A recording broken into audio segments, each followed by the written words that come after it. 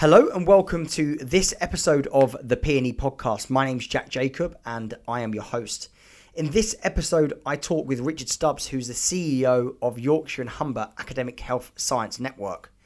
We talk about how Richard grew up in the mining community in South Yorkshire and how he is the first of 4 generations not to go down to the pits. Richard fell in love with golf at an early age, looking up to Tiger Woods as his hero, almost giving him, a mixed race kid in a white working class community, permission to play. After studying politics and economics at university, where he contributed heavily to student radio, Richard worked at the BBC, which he values as an experience teaching him a lot about leadership and making the impossible happen. Wanting to do something he really cared about, he joined the NHS graduate scheme, where since he's had an 18-year-long career. Richard provides insight on the diversity conversation, sharing his personal thoughts on racism and unconscious bias, as well as his views on wider issues highlighted by George Floyd and the pandemic. Please do enjoy this episode as we get to know the person behind the job title. This episode of the P&E podcast is sponsored by the virtual HPN Expo.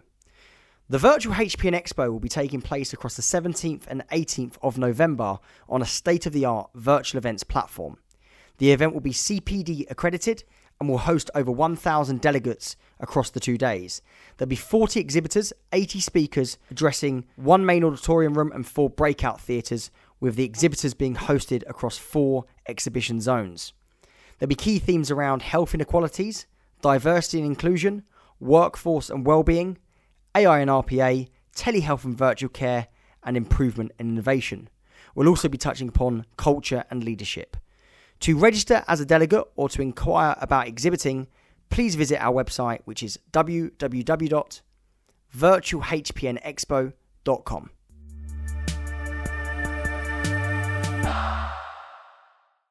Richard, thank you so much for being on the podcast. It's a pleasure to have you on the show, and ultimately we'll spend hopefully the next 45 minutes to an hour getting to know you and the person behind your CEO job title, and that's really what the series is about. It's getting to know senior leaders from across the public sector and who they are and the values that they have. So welcome and let's start at the beginning for you then. So talk to me about your childhood. Where did you grow up and what did you want to do growing up? Thanks, Jack, and hi. It's great to be here. So yeah, I'm in childhood. So I grew up in God's own county. So I grew up in Yorkshire, in South Yorkshire to be specific. And I'm from a very small mining village called Maltby, which is part of the wider Rotherham area. So I grew up in that pit village. My family on my dad's side, I come from a background of miners. So 4 generations of miners before me. I was the first one not to be heading down the pit. And my mum is originally from Jamaica, and she came over to England to be a nurse. So a really diverse, I suppose, family background in a pretty undiverse place to grow up. Which, of course, when you've only got one example of or one scenario to kind of work from, it feels pretty normal. Everything feels pretty normal when it's your only reference point. So I had a pretty pretty normal upbringing for anybody from a pit village. But I think looking back on it now, I think I can see the way or the kind of the way in which I grew up, or the environment in which I grew up through other people's eyes, and perhaps see more of what it looked like from an outsider's perspective. Amazing. So you grew up in Yorkshire, and what about school? Was you academic growing up, or the opposite? I was pretty academic. I was a nerd. I was pretty much a nerd. So I was always very good at maths and things like that. I think teachers would probably say, listening to this now, they'd probably say, yeah, probably didn't push himself as hard as he could do. And they're probably right. But yeah, I was kind of naturally able to kind of get comfortable with academia, and was always competitive as well. I've always been really competitive. So I've been competitive academically as much as I've been competitive in a sporting life. So didn't do too bad. What sports were you into growing up? Oh, football. Yeah, football. Yeah. So you a Leeds fan? A Leeds fan. Are you a Leeds fan? Oh, Jack, no. Sheffield Wednesday all the way. Always has Oh, been. there we go. So, well, I was going to say, I would, if you were a Leeds fan, you'd be very happy right now. But Yeah, yeah, that's not. but This is not a topic I'm willing to. Did my agent not tell you? I'm not willing to talk about Sheffield Wednesday on the podcast. It's I was going to say come you back to support me the in a wrong year's Sheffield, time. don't you? Yeah, it's not a good time. Leeds hasn't helped. But yeah, I was always into football, played football relentlessly, and then golf as well. Actually, when I was 11, I started to play golf, which was really interesting because Tiger Woods is one of my heroes, and he almost gave me permission to play. It was really noticeable that someone like Tiger playing golf gave someone like me permission to play golf, and so yeah, I still am a massive. Why'd you say that? Why'd you say permission to play? Because it was I think when so heavily white players. Yeah, when you come from when you're a mixed race kid in a white working class bit of the country, I think, and you're always going to be the only non-white golfer, even as a junior in any golf course that you happen to join. Having the best player in the world also being from a mixed race background and being as visible as Tiger was at that time, is really, really important and something that I do often think. It gave me, and not that I needed to give myself permission, but it felt like I didn't have to justify why I was there because the best in the world is also from a mixed race background. Yeah, makes sense. We'll move on to the diversity agenda in a bit, but we'll talk more about that and perhaps some of the challenges you faced. But I watched that Tiger Woods documentary only a couple of weeks ago, and brilliant, absolutely brilliant, and his comeback is just special, incredible. Yeah. I watch it with my kids, and it's one of the best sporting stories I think of this whole last century. It's amazing. Yeah, absolutely. Have you watched the Michael Jordan one on Netflix? I have. As well. That I watched that all in a day. It just had me. It had me. It was like a Sunday. I put it on at I thought, I'll put this on, and I thought, watch an episode or two. Ended up just not leaving the sofa, and watched all of it in one day.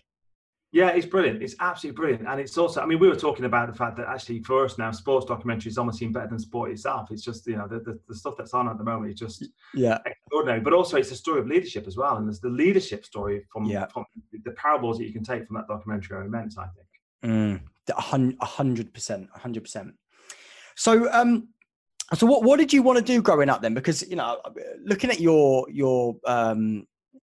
career history and kind of some of the post-interview research on you've worked, for the BBC, you've worked across the public sector.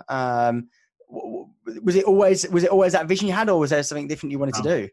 I had absolutely no idea what I wanted to do. I think, again, thinking about growing up in Maltby, you didn't have careers advice as we'd probably expect it to be now. There was a sense of, well, you've got the pit over here, you've got these shops on the high street, and that was probably the extent of my knowledge about what was available. I always remember wanting to be an architect, but I can't remember why I wanted to be an architect. I think it's just because I realized that architects existed. And so no, I had no clue at all. And actually, when I went to university, I deliberately chose a degree I went to the politics, philosophy and economics at York. And the only reason I chose PPE was because it sounded like the kind of degree for somebody who's not made their mind about what they want to do. So it very much felt, do this and you've still got options. You can work it out later. I just didn't feel like doing the kind of degree that sets you on a particular rigid path, because I had literally no idea what I wanted to do. Sure. So was your first job at the BBC or did you have one before that? No, that was the first job. So I finished, I suppose, my path was that, so I went to university, 3 years, obviously, PPE, loved the course, loved university. Didn't expect this, but I fell into student radio when I was at university. And after 3 months of being at university, my first year, I ended up becoming the station manager of what's called University Radio York, or URY, which is a student radio station for the university. And ran that station for 3 years. So I was station manager for 3 years, had my own show, which, is part of it, but actually fell in love with media as a medium, radio in particular. And also actually, when I look back, I kind of realized I also at that point started to fall in love with the idea of management and people and leading teams and making things happen through people. And loved being station manager. I mean, probably too much, because I think it took me away from my degree a huge amount. I think I could probably say that now. Sorry, Mom. But yeah, I spent 3 years doing that job and doing my degree on top. And so I came out of university thinking, well, I know enough now from the running a student radio station, but also by then having done loads of work experience, so Minster FM, which is the local commercial station up there, and also BBC Radio York, obviously, had done enough radio experience to know that that's something I wanted to do. So I started knocking on the door to the BBC in the most unproductive, unknowing way. And I think, for me, it was a life lesson, but I basically spent a year back at home, waiting every Monday for the Media Guardian to come out at the time. And that would come out with various jobs in the back pages. I'd apply for every single one of them, send off the CV, not hear a thing back, not really have a clue why nothing was working. And I think, and at the same time, trying to do as many work experience jobs as I could. So I ended up doing some independent films that were happening around Sheffield at the time, and doing other bits and bobs where you could, and trying to build that CV up, and a bit of journalism at the time as well. Yeah. Basically, I got into the BBC through pretending to know something about, at the time, what was then defined as Afro-Caribbean culture. Okay. So the BBC had an Afro-Caribbean unit, and I was offered 4 weeks of work experience there. And as far as I was concerned, I was a kid from a pit village in the north of England. I probably knew a little bit more than my peers, but not much. Sure. But that was the cliched route in. I was seen as somebody who fits that particular box. So I grabbed it, and I decided, well, this could have been any subject matter at all. And my job would have been to get into it and find out more about it. So I think that was the beginning of my understanding of that as from a diverse point of view. So clung on with my fingernails, and yeah, the BBC was my first job. Managed to get my way through 4 weeks of work experience. Managed to get a paid job, I think a 6-week contract. Spent my entire time at the BBC alternating between 6-week and 12-week contracts, and ended up working in television more than radio, actually, because there are just more jobs in TV. But I did I absolutely loved it. I love making live TV. I love that sense of you're going to put the show on right here. And actually, I also saw the BBC as a bit of a finishing school. Again, it's kind of hindsight stuff. It was pretty rocky at the time. The management wasn't great. We didn't do a good job of taking people from being producers or senior producers and then making them managers of people, which I kind of realize now. But at the time, you just think, I don't get on with my boss. But actually what you realize is there was actually a pretty bad culture and a pretty bad level of how you manage people at the BBC. But what there was an incredibly competitive, absolutely can-do type of culture. So one of the things it really taught me was, to a certain extent, there's no such word as no. If somebody says, in entertainment and features and the kind of shows I was making, lots of daytime shows, things like that. If somebody says, I need 2 chihuahuas and a cowboy hat, and we're going live in 5 minutes, you find a way to make it happen. And I think that kind of, how do I make this impossible task happen, is something that I took into the NHS when I joined the NHS. But it was absolutely kind of almost a subtle, far too subtle, kind of almost subconscious kind of development of, this is how you excel. You just say yes, and then you work out how to do it later. Yeah. There's that famous Richard Branson quote, isn't there? About, someone offers you a job and you don't know how to do it, say yes and work out as you're doing it, or words to that effect. Exactly. I'm sure the way he says it's probably more punchy than the way I said it. But, so how did you go then from, BBC researcher, senior researcher, that kind of stuff, to then NHS graduate management program? Yeah, so and it's a question I have to answer this quite a lot, and for me it's completely linked, because I see the BBC and the NHS as almost the same organisation. I mean, they're kind of much loved 3-letter acronyms, part of the religion of the country, but also hugely bureaucratic, quite political kind of organisation. So I saw them as similar, actually. But for me, the difference was having spent 4 years, maybe more, at the Beeb and Granada actually as well, working on shows that to be honest, didn't float my boat. I mean, they were incredibly hard to make, and a huge amount of talent went into making those shows. But actually, I had no interest in the end product, and that was fine while it was fun, and it was a lot of fun to work in television.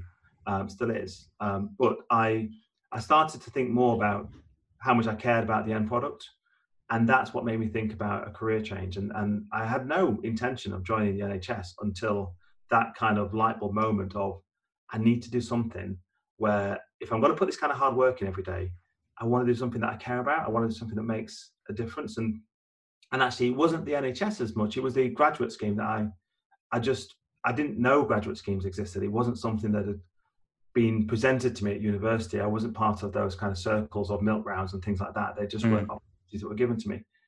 So I was 25, I guess, before I realized that the notion of a graduate scheme and what it was all about. Fell in love with the NHS graduate scheme, desperately wanted to get on it. And I suppose it was a graduate scheme that then brought me to the NHS. So I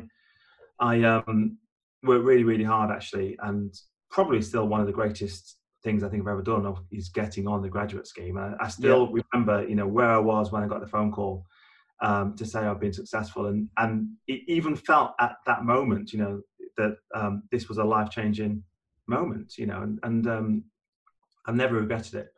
So came into the NHS on that basis, and then I suppose, fell in love with the scheme first, and then fell in love with the NHS not too long after that. And, I've absolutely loved it. And this, we're talking now, this is now 18 years ago, but, and I've done a very, very career, as you know, but yeah, love the place. Good. Amazing. So talk to me about then that kind of progressive journey from, going into as a graduate management trainee through to then, chief executive now of Yorkshire and Humber YHAHSN. Yeah, it sounds like a really smooth escalator, doesn't it? And it's well, there's 18 years you've got to fill in, to be fair. But I mean, I still can't believe I'm here, to be honest. And I had no intention of this kind of job. I think when I started, I don't think I wasn't really looking beyond that. I think, given my experience of working in Manchester in the BBC and having like 12-week contracts be the length of your kind of thought process, coming to the graduate scheme and having a 2-year contract felt like an absolute lifetime. And I took it kind of one step at a time after that. I mean, as I finished the scheme in 2004, I did kind of what you'd call kind of the usual kind of graduate scheme, ex-graduate scheme jobs. I was working in Sheffield at the time. I got a job at Doncaster in Doncaster Bachelor Hospitals, working on Choose and Book back in the day, and then managed to get myself a promotion to be head of business development. And it's very much so far so normal. I think for me, two things changed for me. Two big points. One was a return to training and development. So I'd done the scheme, obviously, loved that for 2 years, had 4 years off the scheme, working in Donny and Bachelor and loving that too.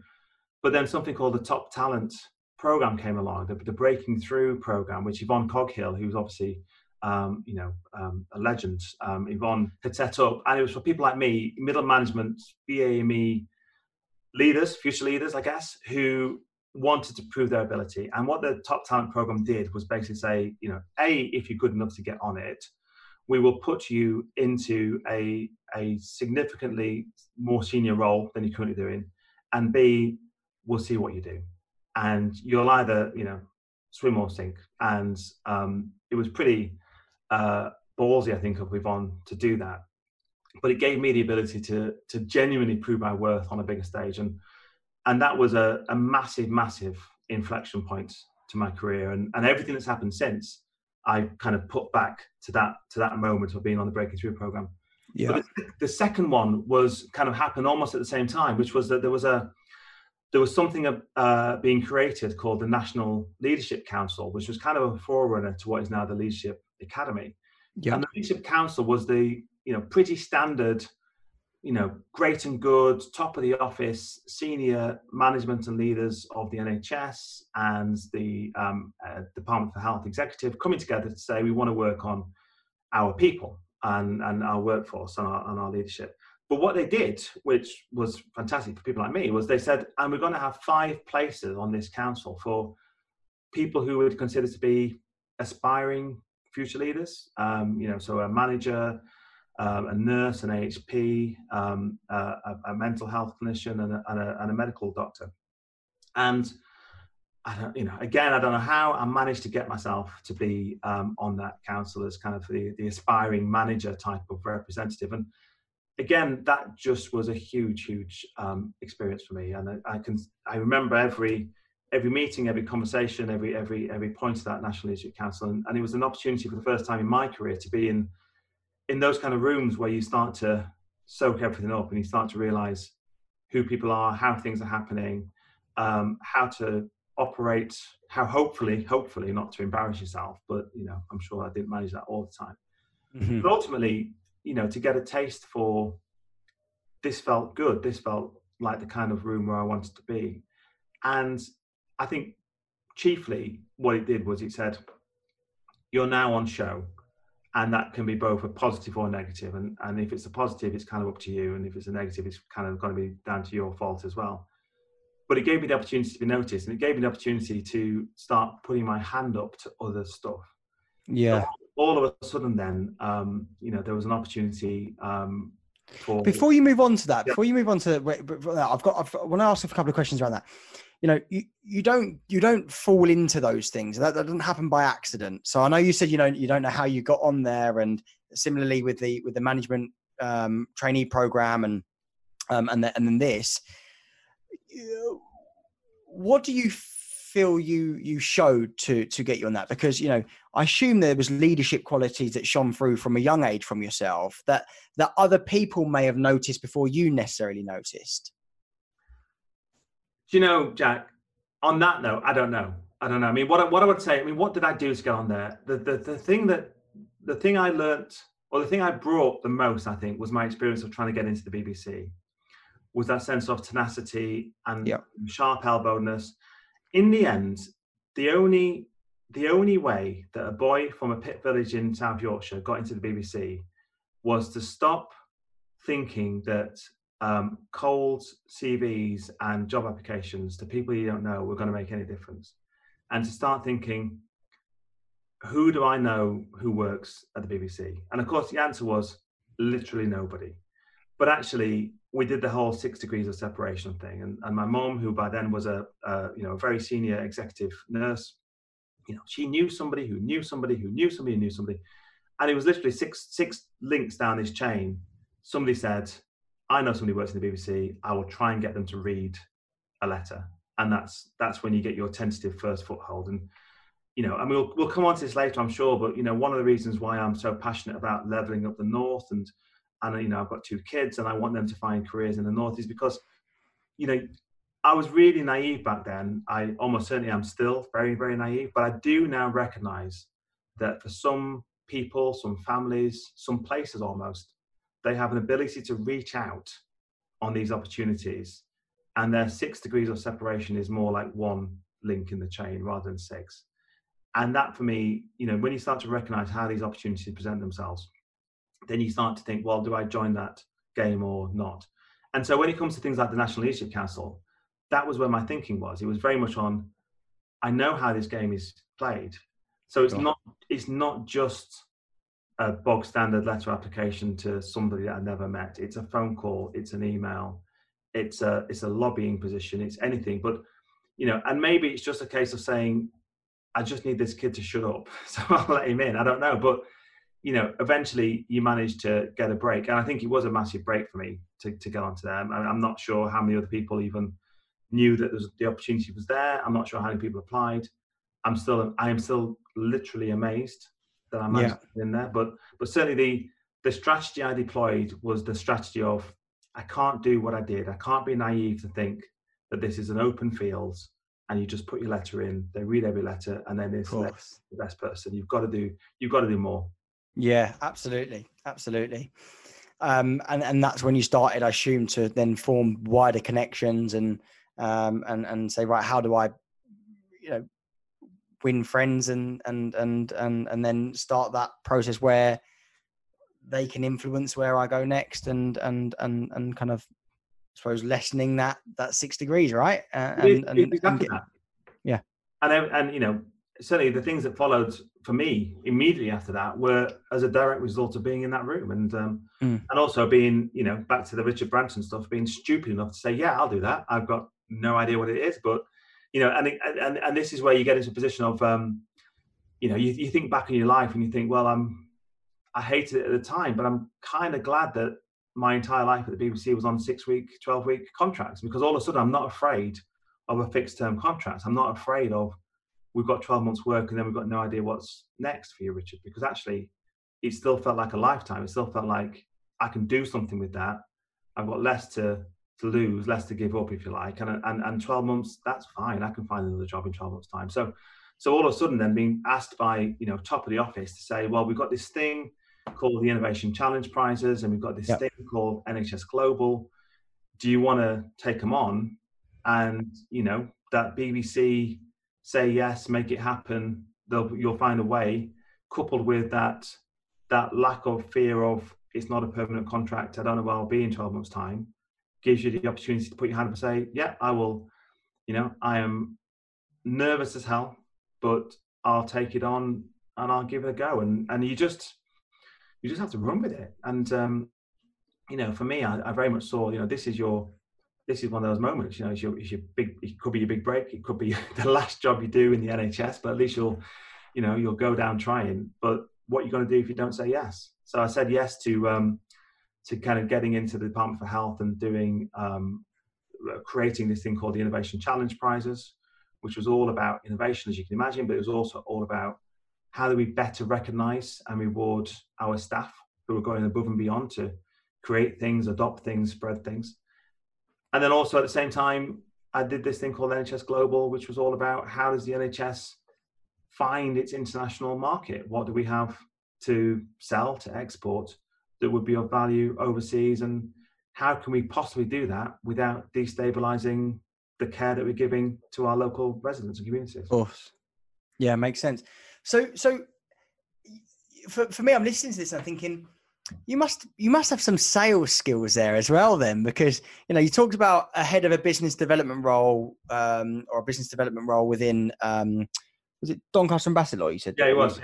Yeah. I can't imagine that was out and out sales, So what does that mean actually? Because I see that job title pop up, but what does an NHS business development manager do?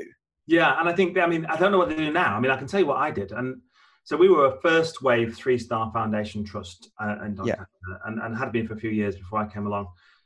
And yet, got to cast your mind back to 15 years ago, so maybe even more now. But I think there was a sense that foundation trust status means a lot. We have these new freedoms.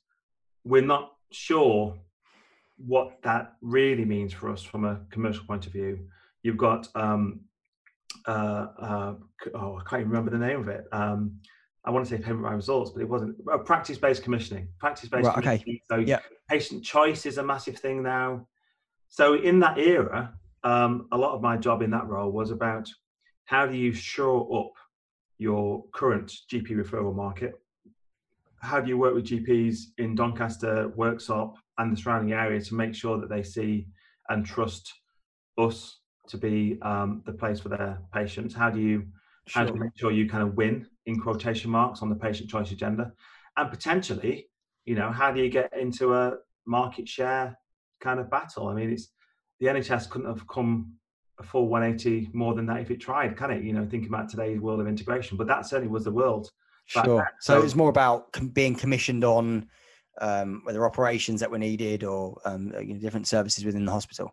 It was more about, it was that. It was about saying, look, patients have a choice.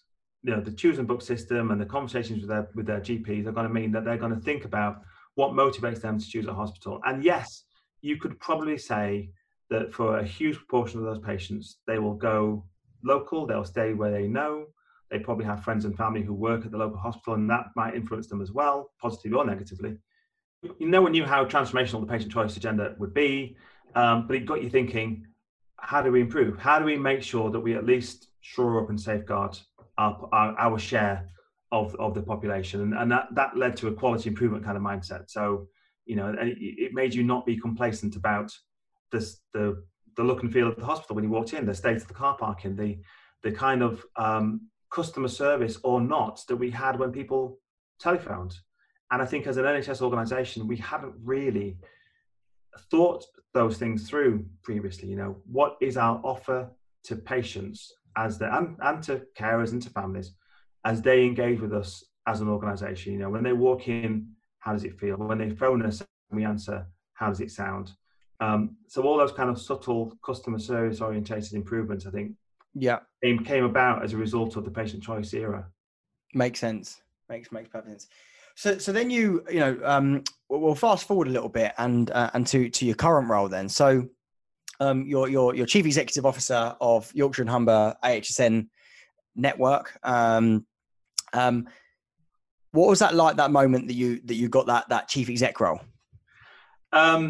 I think the only way I can equate it is to go back to how I felt when I got on the graduate scheme. Actually, it was exactly the same. And I think again, do you suffer with imposter syndrome? Do I suffer from imposter syndrome? No, I'm not good enough to suffer from imposter syndrome. No, I think, do you know what? I mean, I absolutely did.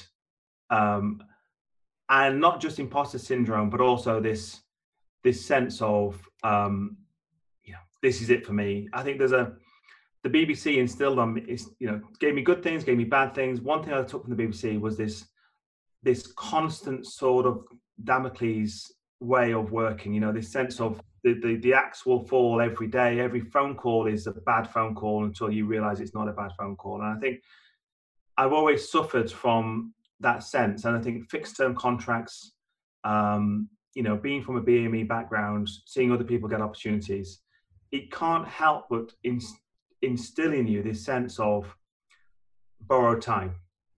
So there's a really important quote from Samuel L. Jackson, which I absolutely believe and take to heart, which is, and I'm not going to be able to get every word right, but what Samuel L. Jackson basically says is, I've had to be 4 times as smart and work 8 times as hard to be seen at the level of my peers. And that is something I completely believe. So that's how it's always felt. So talk to me about those difficulties then that you face personally. Talk to me about how ultimately your race has made things more difficult for you to get to the top or achieve more or be seen as equal to peers. Yeah, and I think this is even that question is really interesting because it's incredibly difficult and very uncomfortable, but it's incredibly difficult, I think, as an individual, unless you've had any overt experience of clear and obvious racism. It's incredibly difficult as an individual to put any negative decision that's been made about you down to something that's true. All you can do is look at the wider numbers and statistics, particularly around senior leadership in the NHS, and say, there is clearly something there. There is clearly an issue. The res data and other types of analysis will say, we have a problem on this. And therefore you can kind of bring it back to that individual and say, I don't know where it is. I can't tell you that these were the meetings or these were the conversations, but I can tell you it has to be there. Otherwise, the metadata wouldn't make any of course. So I've always really struggled to say, let me list for you the reasons why I have been denied opportunity. And I think you can tie yourselves in knots. And I think people like me do tie ourselves in knots, actually. Second guessing, overanalyzing, and just being left in a very confused state when you've had an interaction or a decision go against you, because you're never quite sure what this really means. Sure. And feedback or people's reasonings are always justifiable. Sometimes they're weaker than others. But a personal view, I guess, I can't speak for everybody, obviously, but I always feel that it's not for me to assume discrimination on an individual level and on an episode by episode level. You just have to know it's there. So you just have to accept that even if you've not seen it, even if, as is quite likely, you're not actually in the room where those conversations are taking place, even if, and this I think is incredibly likely, the people making those decisions aren't even aware of their own bias. Yeah. So nobody in the room believes that racism is happening, but it is. Yeah. So it's unconscious ultimately, and it's that unconscious bias, and obviously there's you know there's things that programmed in place to now tackle unconscious bias, right? And I have to tackle my unconscious bias. And you know what as well, and we spoke before off air.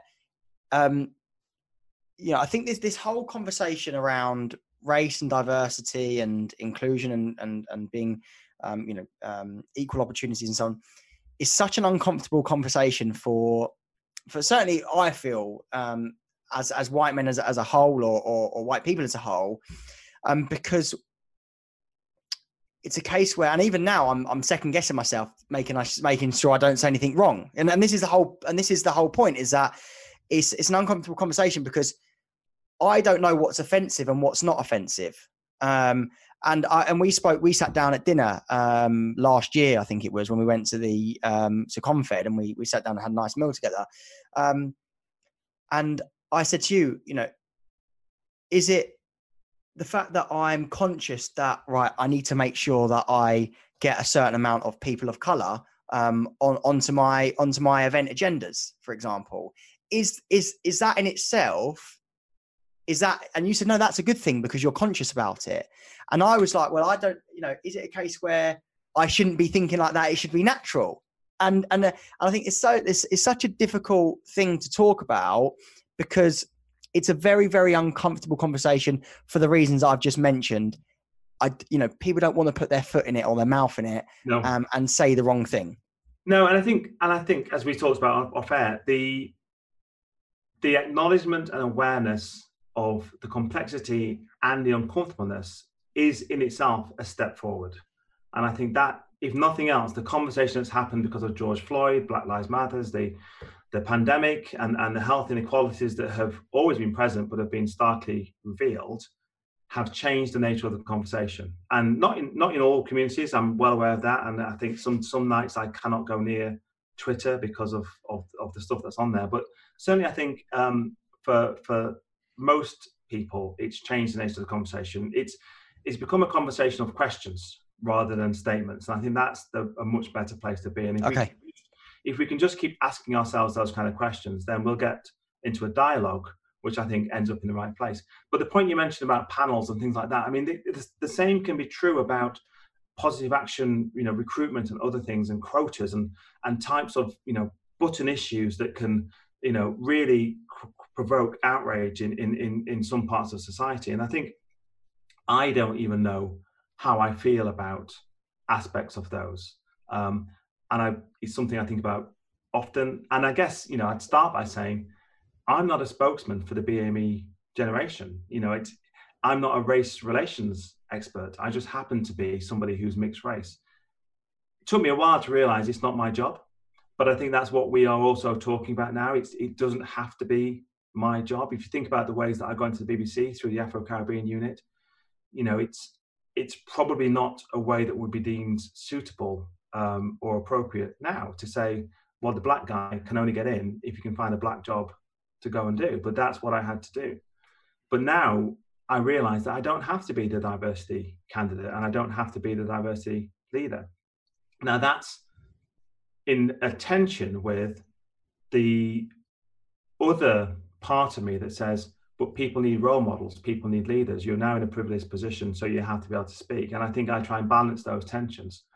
But I think it's about saying, we need better allyship. We need better white allies. We need something called non-optical allyship, where white people are allies and doing general good that helps to support and improve the agenda without necessarily using it as a vehicle or a bandwagon to promote their own profile. And I think if you look on social media in particular, you can see people who clearly have an optical allyship to this. It is more important for me to be using the right hashtag. It is more important for me to be seen to be somebody who is supportive, when actually my actions, which are the only things that really matter, equate to not very much of very little. So it's a really, really complicated field. But I guess, coming back to this panels issue, the one thing I'd say, and I thought about this a lot, is in an ideal world, we wouldn't be selecting any panel based on gender balance or racial balance, because we'd generally be saying, who are the people that we want to be able to speak on this topic? But it's not an ideal world, and we have to recognize that there are people who have credible voices on this subject, but because of the unconscious bias, because of the lack of a level playing field that we've spoken about, their voices aren't heard, their names don't come to people's mind. So we have to think hard, and we have to think deeper, and we have to be able to say, have I actually given my all to think, though, who are the most credible speakers to speak on this topic, and actually uncovered areas or networks that I've not necessarily tapped into automatically to find out other very credible voices and to give them a platform, rather than think, these are the first 4 names that spring to mind. Because it's my network, because I have an unconscious bias at play, they're going to be the names of 4 white men. And I think that's the difference. It's about saying, it's not about saying it's not a meritocracy. It's about recognizing that by definition, we have our own networks that are probably predisposed to look like us. And if we don't proactively think about other networks, then we're going to be denying people a voice. Yeah. Makes perfect sense. Makes perfect sense. Well, thank you for that insight. And it's such an interesting topic and such a sensitive topic. But and again, we spoke of you recommended me a book, Why I Stopped Talking to White People About Race. And again, and anyone listening to this, I urge you to read that, because I think it gives good insight into, the fact that what I kind of got from it is that, I can't understand what people, the BAME community has gone through, because I'm not BAME, and I have these automatic unconscious privileges, and I have to be aware of that. And I think that's really probably the first step of just becoming conscious about it, because you had the whole all lives matters, white lives matters, and all that stuff. And I think that ultimately, and I think everyone gets this, people are missing the bloody point, basically. And so, but like I said, it's a sensitive subject, and it's one that needs to be approached sensibly. And all lives do matter. Of course. But you put out the house that's on fire. That's the point. Yeah, exactly that. And Sir Michael Holden, he done a great speech before a cricket match, and really powerful, really powerful. And I think that he summed that up really nicely. And that it's not a movement. It's not an anti-white movement. It's unconsciously, that's where kind of white people are at, and it needs to be brought up to a level playing field. And that's how I understood it anyway. And so yeah. But anyway, right. Let's move on a little bit. Let's talk about, some of your, so you talked about, some proud moments for you in your career, and how that was, getting into these kind of management trainee programs and other things. Are there any other highlights for you career wise, some major highs for you, maybe in your personal life as well? Yeah. Huge highlights in my personal life, not football as discussed. We'll not talk about football, but yeah, I've got, I'm married to a beautiful wife, and we are childhood sweethearts. So we've been together since we were 18. We've got 2 beautiful kids who are absolutely amazing in every way, and in many ways, I am living the dream. I love my job. I love my family. I love my home life. It is just spot on. And I think the other thing though that I've really started to get a lot of enjoyment out of is the non-work work. So I've become a non-exec director of a few things, and actually I've started to get a huge amount of pleasure from that. So I think the thing that gives me pleasure, the most pleasure, I think, outside of my job, I suppose, that I'm paid for, is I'm a board member of something called the Local Enterprise Partnership for Sheffield City Region, which is basically the economic growth board, the private sector growth board for the region. And that, again, has just opened my eyes to a different environment, a different set of political leaders, and particularly thus having a metro mayor here in Sheffield, and the ability to start to influence on economic regeneration post-COVID, the infrastructure build of urban areas in Sheffield, Rotherham, Barnsley and Doncaster, to work on the environmental strategy and zero carbon, and start to think, how can I grow jobs? And I joined that board particularly because, as I said to you earlier, I was really passionate about the levelling up agenda and the fact that it's taken me doing this job in the YHAHSN to realise what the South East actually has, not just London, outside London as well, compared to what we have here. And and I'd say it's made me pretty angry, to be honest, to say that, there is just a polarisation of high value jobs that need to be spread out more. And the LEP job gives me an ability to literally roll my sleeves up and make that happen. So I'm really quite And do you pleased with the think, work. and do you think actually, the whole COVID period where now video conferencing and working from home and, you can work anywhere, anytime will help to level that playing field, because there is not a need for jobs to be in the home counties of London that can make train direct, within within an hour to the city or whatever it might be. Do you think that helps? I think it's huge. I think it's absolutely huge. And I think if you look to the US, particularly the West Coast, look at Twitter, Facebook, other big tech Palo Alto firms saying there's no need to come into the office ever again. We're going to have home-based working by default, and you can live anywhere. And I think in terms of our relation to work and how we understand the difference between the communities where we choose to live and the sectors where we choose to work, I think that's going to be fundamentally changing. I also think, perversely, that areas, particularly like South Yorkshire, that even across a northern comparison, they're not Leeds and they're not Manchester. We don't have the AA grade office space that those places have.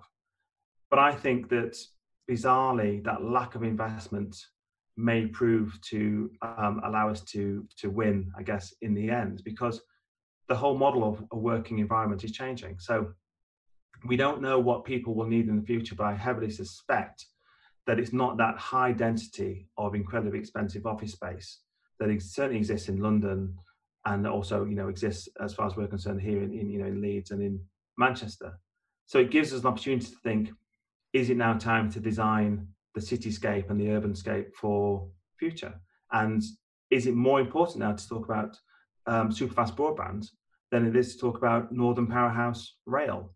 I mean, even 6 months ago, the only story about levelling up and the Northern Powerhouse was about the needs for HS3 and that intercity connection, certainly across the M62 corridor, but also incorporating places like Newcastle as well as the HS2 connection to London. Now, the dust hasn't settled yet, I think, in terms of our understanding of big infrastructure build. But I'd be really surprised if the billions that were about to be driven into Northern Powerhouse Rail in particular aren't now better spent on different types of connectivity and giving people like my kids the opportunity to genuinely do a high value, traditionally London-based job from the suburbs of Sheffield. Yep.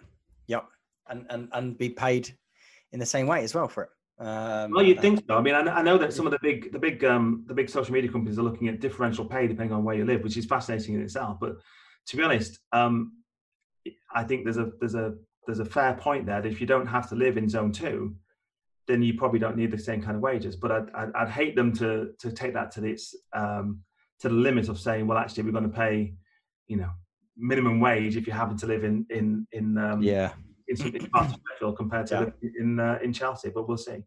Yeah, no, indeed. So what do you do, in terms of your role? Let's talk a little bit about, your data. How would you describe your CEO role? How would you describe what you do for the network? Yeah, I think it's, how would I describe it? For me, the reason I love this job so much is it's enabled me to shape it into the things that I love doing most. And a lot of that is about, two things really: connecting with people and working with staff. And I think the thing I've loved most about being chief executive has been the shift from having a functional role to do as formerly as commercial director, and being able to say, actually, do you know what, my job is to make everyone happy and then get out of their way. And I've really, really loved that. We spent a lot of time in our organisation working on culture. We're doing pretty well, even in the COVID environment. Our intense concern has been about the well-being of staff, and that side of the job for me has really just, magnified my passion for it. And then the other side is just connections and trying to make opportunities. And it comes back to how I've kind of grown up in the NHS, but recognizing that the power of networks, the power of connectivity, the power of being able to bring opportunity in and say yes, say yes, we can, and we'll work out a way of doing it. That's kind of my role. I'm kind of a glorified director of business development again, really, because it's about going out there and saying what makes us better, what makes us stronger, what does Yorkshire want. And I think that kind of place-based leadership, that kind of being able to just unashamedly bang the drum for Yorkshire and Humber and say, what's good for Yorkshire and Humber is good for my YHAHSN. And so what is it we can win? What inward investment can we bring? How can we get government to look more favourably on us here? The whole piece of work we did very recently about levelling up Yorkshire and Humber, trying to demonstrate the kind of investment that would help us in a post-COVID or living with COVID type of world. So that's my kind of job is connecting and then trying to keep the staff happy. Sure. Yeah. And it's interesting that you can use that, trying to keep staff happy. And so I'll ask you around leadership. What do you feel good leadership means? I think so. I think Robert Greenleaf, servant leadership. I think that's the kind of leadership I've always aspired to. So how, your job is to go in there and work out what it is your team needs to be successful in the way that they're doing it, and to reward them appropriately for doing so. And I think that for me is at the heart of leadership, and both on a macro level in terms of, I suppose, organizational culture, but also in terms of having time to have conversations and talk to individuals. And I'm a massive fan of a professor at Leeds University called Beverly Alamo Metcalf. And when I was on the grad scheme, I turned down 3 months abroad, because at the time I did the grad scheme, you were still allowed to kind of have a 3-month placement internationally. And I chose to do mine in Leeds, which isn't very international, is it? But the reason I did it was because I wanted to work with Beverly, and her work on transformational leadership really spoke to me. And what Beverly says, and I'm hoping I'm not giving away her secret sauce here, but basically the fruits of her work are, her research shows that she believes there's 13 separate elements to what makes a transformational leader. But those 13 elements in and of themselves have different weightings. So if the 13 things make up 100% of the whole, then there's one of those elements in Beverly's research that makes up 60% alone. Oh, wow. And that element is showing concern for staff. So I was kind of, learned at Beverly's feet really for 3 months, and continued to kind of have this kind of leadership philosophy kind of through me. And really the chief exec role has been my attempt to try and practice what you preach, or kind of put your money where your mouth is and say, so that's the thing. If that's the thing that transformational leadership is all about, then let's see what it looks like. And that can be done on a daily basis. It's not about the grand gesture. It's about the small things. It's about talking to people about their day. It's about remembering to check in with how they're really doing, and not just pay lip service to those kind of conversations. Yeah. But I think ultimately it's about saying to yourself as a leader, this isn't an extra thing to do. This is the job that you do. The job that you do is to be able to make sure that your staff are okay, and then everything else will take care of itself. Of course. Yeah, absolutely. And having that, you can't do it all on your own, right? So you have to have your staff into, they're the ones that they are the ones that are going to achieve your vision ultimately, Yeah. or the combined vision for the organization. But yeah, no, I love that philosophy. So I think my last question then to you will be, you've got a role with pressure and probably quite heavy on your time and so on and so forth. So what do you do to unwind and relax? I need to be very truthful on this one, don't I? And just admit that I'm not doing whatever I'm doing. I'm not doing very well. I mean, so what I do, so not watch Sheffield Wednesday, I think is definitely high. I really enjoyed the football pausing during lockdown, and just having Saturday afternoons to myself when my blood pressure didn't just boil was pretty good this year. So that's give up, just stop. Oh, no, just stop doing it. Never. I love playing golf. I mentioned that earlier. I love playing golf, and one of the things I love about it the most is it's probably, I'm not brilliant by any means, not brilliant at all. But it's 4 hours of switching off, no phones, no distractions. It's a place where I'm actually able to completely focus my entire attention at the game. And that for me is really important.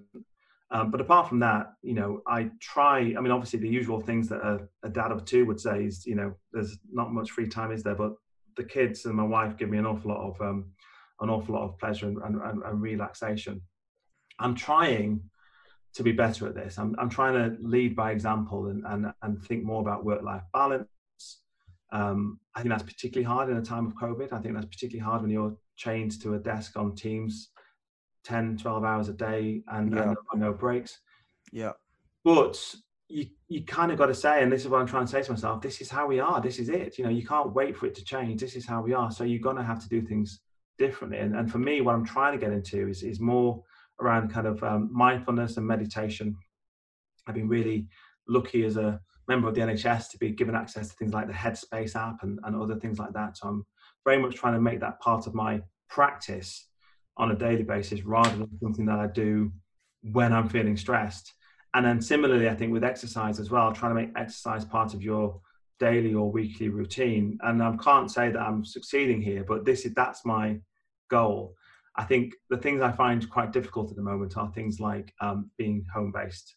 And although I'm lucky enough to have a home office, you don't separate it perhaps as much as you would if the office was 20 miles up the motorway. So it's a work in progress for me. But I do find that the strategy of having things in your diary that force you to turn your attention elsewhere, those are the kind of things that work for me.